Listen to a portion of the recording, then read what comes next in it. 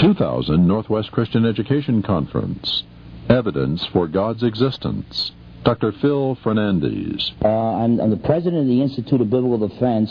I know they just listed me as the pastor of Trinity Bible Fellowship, but they asked for a list of my credentials, and I sent it to them, and they picked and chose what they thought was essential, but they left out the Institute of Biblical Defense, and that's pretty much the organization I'm representing today. And basically, the Institute, if you want any information on it, you can get free books, free audio cassettes back there, and any information you would need about our website or our address or phone number, things of that sort. We basically defend the Christian faith. It's called Christian apologetics, and I take debates on college campuses, usually with atheists, and then lecture in Christian churches to help train Christians in their defense of the faith. So I just want to let you know that I am affiliated with the Institute of Biblical Defense. I'm the president and founder of the organization, and we are into defending the Christian faith. In fact, one of my research assistants, Paul Party, has given a few talks today as well. What I'm going to be talking about today is evidence for God's existence, and this is an issue. It's really, I have mixed feelings about this because, number one, the universities, the media is saturated with secular humanistic thinking, which basically is the point of view that comes from atheism. At the same time, there is a changing of the guard that is going on. And what is happening is that the atheist professors are little by little being replaced by New Age or postmodern professors. 2 hours from now, in a different room, room 113, A and B, I'll be speaking on postmodernism, which I think is the danger of the future. But right now there are atheists, and I believe God loves all mankind, so we need to witness even to these atheists. But basically they are the dinosaurs. Myself, much greater thinkers than myself, like J.P. Moreland, William Lane Craig, Norman Geisler, Michael Horner, are basically going around on university and college campuses and mopping up the last few dinosaurs among the atheist thinkers. But what we are seeing is a return to a big spiritual emphasis. Unfortunately, what coincides with that is a rejection of Christianity, and so what we're looking at is a return of paganism, neo-paganism. And postmodernism is kind of the intellectual, sophisticated, academic open door for the New Age movement to explode in this country, and I think we're seeing that right now. But if you have friends that are skeptical about God's existence, I think you can put this lecture to good use, and it is important to prove the existence of the God of the Bible. At the same time, in the very near future, the debates aren't going to be does God exist, but which God exists. Is man God? Are we sinners? But the door is open to the spiritual, but it's open to New Age neo-paganism. If you bow your heads, we'll open with the word of prayer. Father, in Jesus' precious name, we just thank you, Lord, that you are a good God. We thank you that despite the fact that you are just and that you must judge and punish all sin, that you have chosen to provide a way to judge our sins, but to set us free and to save us, and that you punished your Son in our place. I just pray, Lord, that for those who are out there that think that there is no God and that there's no hope, I pray, Lord, that you would enable us to witness to them, to share the gospel message with them, but to also answer their objections and defend the Christian faith and the existence of the God of the Bible. We love you, Lord. We pray for these people. And we just thank you that not only do you save us, give us a salvation we don't deserve, and you guide us throughout our lives, but you choose to use us. You choose to do your perfect work through imperfect vessels like myself. And we just thank you for that. In Jesus' precious name we pray. Amen. Okay, if you look at that blue handout, that's kind of for you to go home and chew on. I'm not going to really refer to that, but I go into a little bit more depth on some of the arguments that are used on that piece of paper than I do on the evidence for God's existence with the Institute of Biblical Defense heading. I'm going to be primarily working off of this one, okay? So I would recommend that you look at that, and any extra notes that you need, you can add to them. What I want to do first is look at some traditional arguments for God's existence. By that, what I mean is arguments that have been used by Christian thinkers throughout the centuries. In fact, some of these arguments were used hundreds of years before Christ walked the earth by Greek philosophers who believed in the existence of some type of personal, rational God as at least as the designer of the universe, if not the creator as well. But whatever the case, we'll look at some of these traditional arguments, spend a little bit of time on them, and then I'll talk a little bit about the argument that I use. Depending on the debate, this argument can be shortened up or lengthened, but I'll probably only spend a few minutes talking about my cumulative case for God. In fact, I've added a 13th point. You might want to add it. There's point number 2, the cumulative case for God. Number 13 is free will. If atheism is true, then our actions are determined by chemical reactions that occur in our brains. So how can you hold someone morally responsible for doing what his brain made him do? And so just the fact that we hold people morally responsible tells me that we do act as if they are moral free agents. We do lock up people who act like animals and infringe on other people's rights, and that seems to presuppose that our actions are more than just the results of chemical exchanges going on in our brain. Okay? I mean, if I caught a cold, you wouldn't throw me in jail for catching a cold, but, my body just went through some changes that weren't real good. But if somebody blows up a building and kills innocent people, if atheistic materialism is true, the idea that nothing exists but matter, then it's just like catching a cold. Something happened in his brain that he had no control over, and that made him do what he did. Now, the atheist has an out here. He could say, okay, well, maybe there is an invisible, immaterial soul. Where do you get that with no God and no spiritual realm? Same arguments they use against God or just as well against the immaterial soul. So it's really a lose-lose situation for the atheist.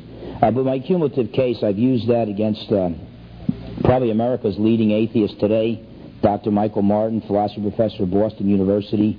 In fact, that debate's a 120-page debate over the Internet, and you can still see that on our website, so www.biblicaldefense.org.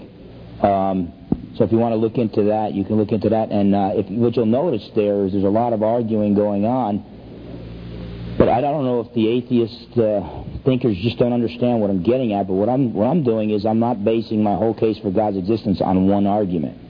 I'm building a cumulative case. So with each argument, the probability of God's existence rises. And I'm arguing that in these 13 points, it is more reasonable that theism is true than atheism. Theism offers a more adequate explanation than atheism. So I'll just turn to that to wrap it up, wrap up the talk. But right now I want to talk about the traditional arguments for God's existence, because this is what I draw from. I draw from the thought of Christian thinkers throughout the centuries. I don't want anybody leaving today and saying, wow, this guy is brilliant. He thought of all this stuff himself. No, I didn't. I just did a lot of reading. And maybe every once in a while I put my own little spin on something, but the fact of the matter is, what's hurting the evangelical church today is that we're not only biblically illiterate, but we're also illiterate when it comes to the vast intellectual resources that we have had for the past 2,000 years. Giants like Anselm, Aquinas, Augustine, and even Calvin and Luther themselves also used traditional arguments at times. So let's take a look at some of the traditional arguments for God's existence, and then I'll close up the discussion with the cumulative case for God. The first is the cosmological argument. Now, let me say this. There's three different types of cosmological arguments. I'm only going to talk about one of them. I'm going to talk about the Kalam cosmological argument for God's existence, which Muslims also believe in the existence of a personal God. Muslim mathematicians got a lot of use out of this. You find St. Bonaventure, who lived at the time of Thomas Aquinas, he also got some mileage out of this type of argumentation. Aquinas' cosmological argument was a little different. Leibniz's was a little different as well. And you could look into that a little bit further on the blue sheet of paper. By the way, I don't know if there's any left, but the pink books that are in the back, they're there for nothing. If you want one, take one. If you want one for your friend, take one. And there's an entire chapter devoted to my cumulative case for God's existence there. So make sure you pick up one of those on the way out if you don't have it already. Whatever the case, the cosmological argument is just the argument about that either the universe needs a cause or something in the universe needs a cause, and you trace it back to its ultimate cause, and the ultimate first cause must be an uncaused cause, must be an eternal being. Atheists, going into this century, or going into the last century, depending on how you date it, going into the 1900s, the atheists, one of their strongest arguments against theism was that we live in an eternal universe, that the universe did not have a beginning. Now, there were good philosophical arguments against an eternal universe that they were ignoring, but as far as scientific data went, there wasn't a whole lot that we could use to prove that the universe had a beginning. That all began to change with Einstein. Einstein tried to avoid it. It was one of the results of his thinking. But he tried to avoid it. He changed his math a little bit.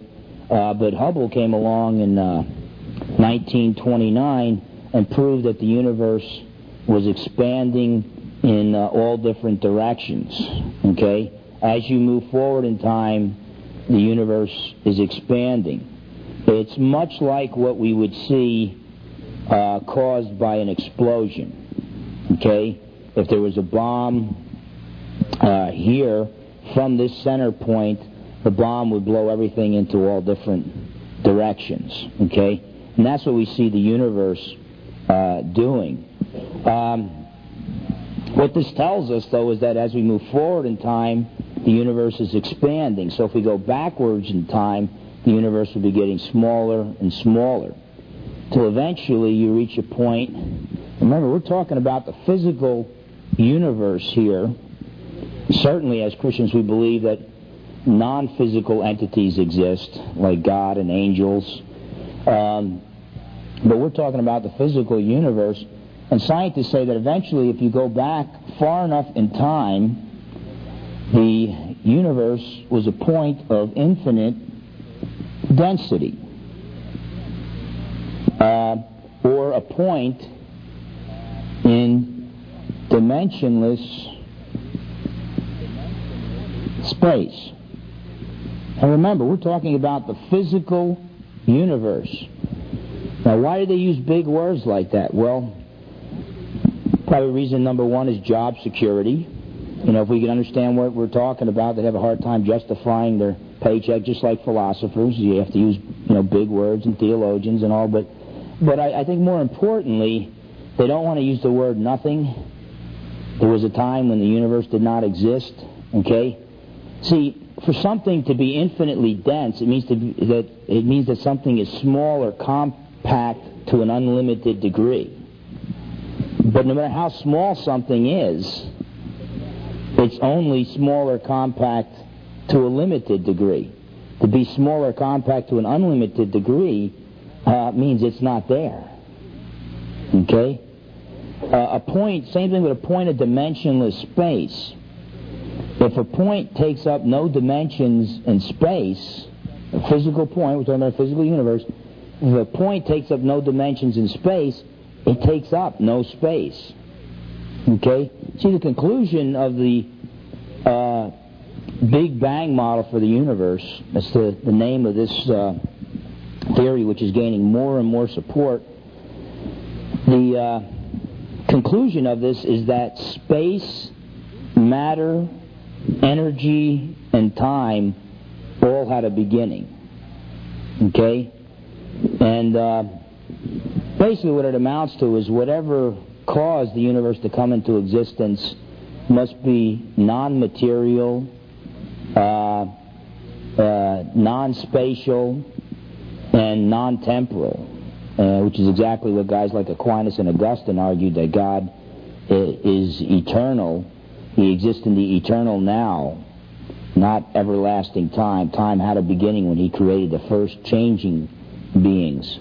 Now, there have been some attempts to refute this, because this was obvious to the atheists that this sounds like Genesis 1:1. Even an agnostic like Robert Jastrow, the founder and the head of the Goddard Institute of Space Studies at NASA, even an agnostic like him, the world's leading astronomers, even he had to admit in his book, God and the Astronomers, that the Big Bang model, the analogy that he closed his book, God and the Astronomers, he says it's as if the scientists have climbed the highest mountains of knowledge.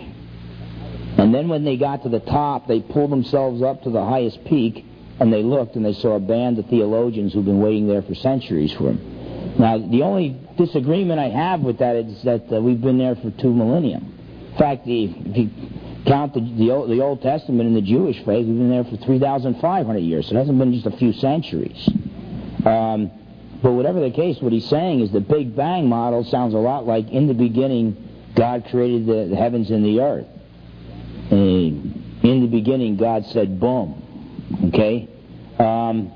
So whatever the case, that argues for the beginning of the universe. There's also the second law. Oh, by the way, the steady state model tried to argue that as the universe is expanding, these are atheistic attempts to escape the implications of the Big Bang model. Steady state model said that as the universe is expanding, maybe there's new matter being created, coming into existence, totally popping into existence out of nothing to fill up the gaps. Okay? Absolutely no evidence for that. The more evidence for the Big Bang, even the guys who founded the steady state model don't believe it anymore. Okay? So that's just been thrown out. Another contender was the oscillating model, that as the universe expands, eventually gravity will pull it back together again for another Big Bang, and then another Big Bang, and another Big Bang, and it'll go on and on forever. Several problems with that. Number one, the density of the universe is not the right amount for gravity to pull it back. Number two, if gravity did pull it back, there's no known principle of law of physics that would cause a second Big Bang and a third Big Bang and a fourth Big Bang. And the other problem is the second law of thermodynamics, that the amount of usable energy in the universe is winding down as we go forward in time. Okay? So in other words, even if there were multiple Big Bangs, which is very unscientific, even if there were multiple Big Bangs, it would slow down, and eventually there would be a last Big Bang, which means there would still have to be a first Big Bang, and you haven't escaped the need for a creator. Okay? And with the second law of thermodynamics, that also tells us, as it tells us though the amount of energy remains constant, No energy is now being created or destroyed. That's the first law of thermodynamics. Energy does change forms, and when it changes forms, it becomes less and less usable to us. In other words, if you completely burn a log to get heat from it, to use the energy that's available there, if you completely burn it and there's nothing left but ashes, you can't burn it a second time. Okay? And so in a closed system, which is the way we have to scientifically look at the universe, we have to look at the universe as if there's nothing outside, and then look at it to determine whether or not it needs a cause from the outside. Since the universe is a closed system, it is running out of usable energy. It means eventually, in the future, if there is no intervention from the outside, and we Christians know there will be, but if there is no intervention from the outside, the universe will be made up of totally useless energy. The universe will die. But that means if you go backwards in time, eventually you reach a starting point where all the energy in the universe was usable. So the second law of thermodynamics plus the Big Bang model have given strong evidence for the beginning of the universe. And it also refutes the oscillating model, because it means that with these Big Bangs they'll be running out of energy. It'd be like, anybody here as old as me that remembers the Super Balls, where you throw them and they bounce and they just keep bouncing and bouncing? Well, let's say we got the ultimate Super Ball. I mean, this thing would just bounce and bounce and bounce. And we got Randy Johnson, an old friend of ours that used to pitch for the Mariners, and he took that Super Ball and he threw it 102 miles an hour off that wall, and it just bounced off that wall. And let's just say that Randy Johnson had surgery and his left arm was a bionic arm. So now instead of throwing 100 miles an hour, he's throwing 400 miles an hour. Well, no matter how many times it bounces, okay, eventually the second law of thermodynamics catches up to it, and that ball is going to come to a place where it's just standing still. And it's the same way. The second law of thermodynamics does that with the oscillating model of the universe, which, Carl Sagan to his death was clinging to that, though he openly admitted there was absolutely no scientific evidence in its favor. He was hoping that 100 years from now science might vindicate him. But whatever the case, whatever has a beginning needs a cause. Okay? Something has an absolute beginning. It couldn't cause its own beginning, because then it would have to pre-exist its own existence in order to bring its own existence about. And you can't pre-exist your own existence. That's absurd. Okay? And it couldn't just pop into existence out of nothing. I mean, we don't believe that magicians really do bring rabbits into existence out of nothing. How could nothing produce something? Okay, we could spend a lot of time talking about nothing. Philosophers earn their living doing things like that. But nothing is nothing. Therefore, nothing has no power. It has no causal power. Nothing is nothing, therefore nothing can do nothing, therefore nothing can cause nothing. If something exists and it had a beginning, something had to cause it to come into existence. Okay? Now, I think that makes a real strong case, the beginning of the universe, that something outside of the universe had to cause it to come into existence. And that cause had to be non-temporal, non-spatial, and non-material. But the atheist might say, but maybe that thing, whatever it is, had a cause, and maybe that had a cause, and it goes back forever and ever and ever. Well, there's good philosophical arguments that show that it's impossible to have an infinite regress of causes and effects in the past. I'll give you one of the most simple arguments on this area, just due to lack of time. Basically, if there were an infinite number of causes and effects in the past, since it's impossible to traverse or cross an infinite number of things, okay, because no matter how many things you traversed, you still have an infinite number more to go, we would never reach the present effect, which is the universe. Okay? So basically, there had to be a first cause. There's no other way. There had to be a first cause, and this first cause is non-material, non-spatial, and non-temporal, is an eternal being. Now, when you move on from the cosmological argument to the moral argument, then we could start to see, if you rather than using these arguments separately, if you began to group them like I do in my cumulative case, we start to find out things about this first uncaused cause of the universe, this eternal uncaused cause of the universe. And the moral argument argues that there is an eternal, unchanging moral law that exists above all mankind, and this very strongly implies the existence of an eternal, unchanging moral lawgiver above man. Now, for some people, just hearing that is enough. For most people, it's not, so I go to great lengths to argue for that over in my debates and all, but I'll just give you a summary of that argument. Everybody and their mother's brother admits to the existence of moral laws, even the atheist.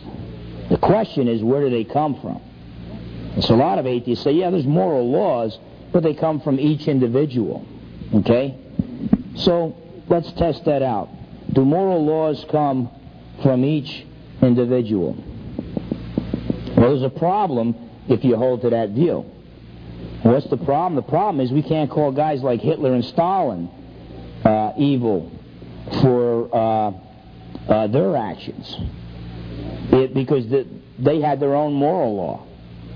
So we want to appeal to a moral law that is above each individual.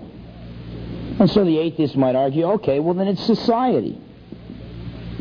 Each society determines what is right and what is wrong. This is very popular in postmodern circles today.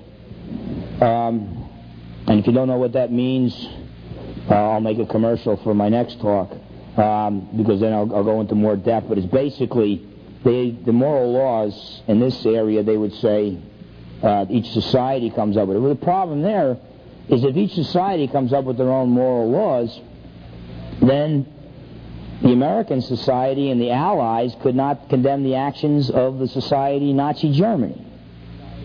But we did, and we want to continue to condemn those kinds of actions.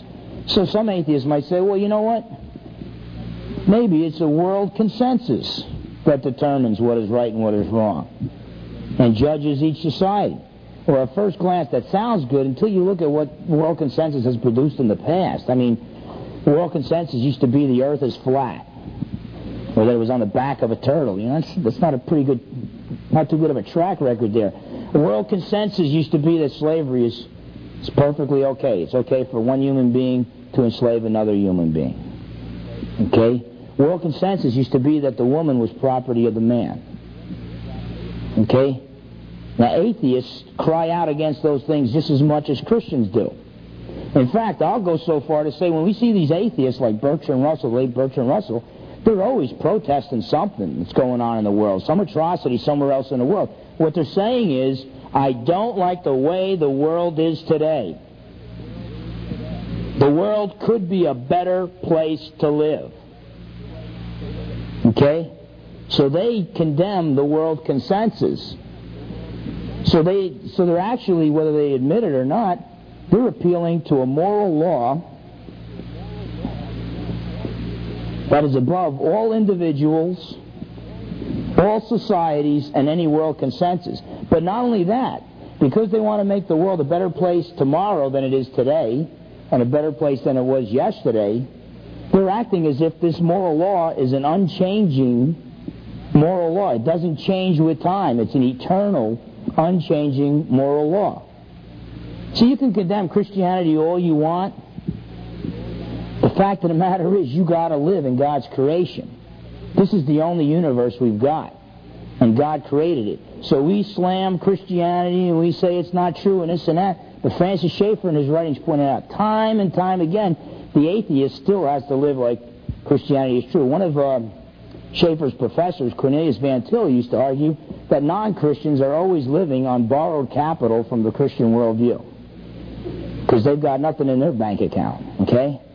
And And so basically what we need is a moral lawgiver that is above all individuals, all societies, and any world consensus. If not, we better keep our mouth shut about the atrocities going on in the world. And the atheist doesn't want to do it, and obviously the Christian shouldn't do that as well. We should come out against evil, wherever evil may be found.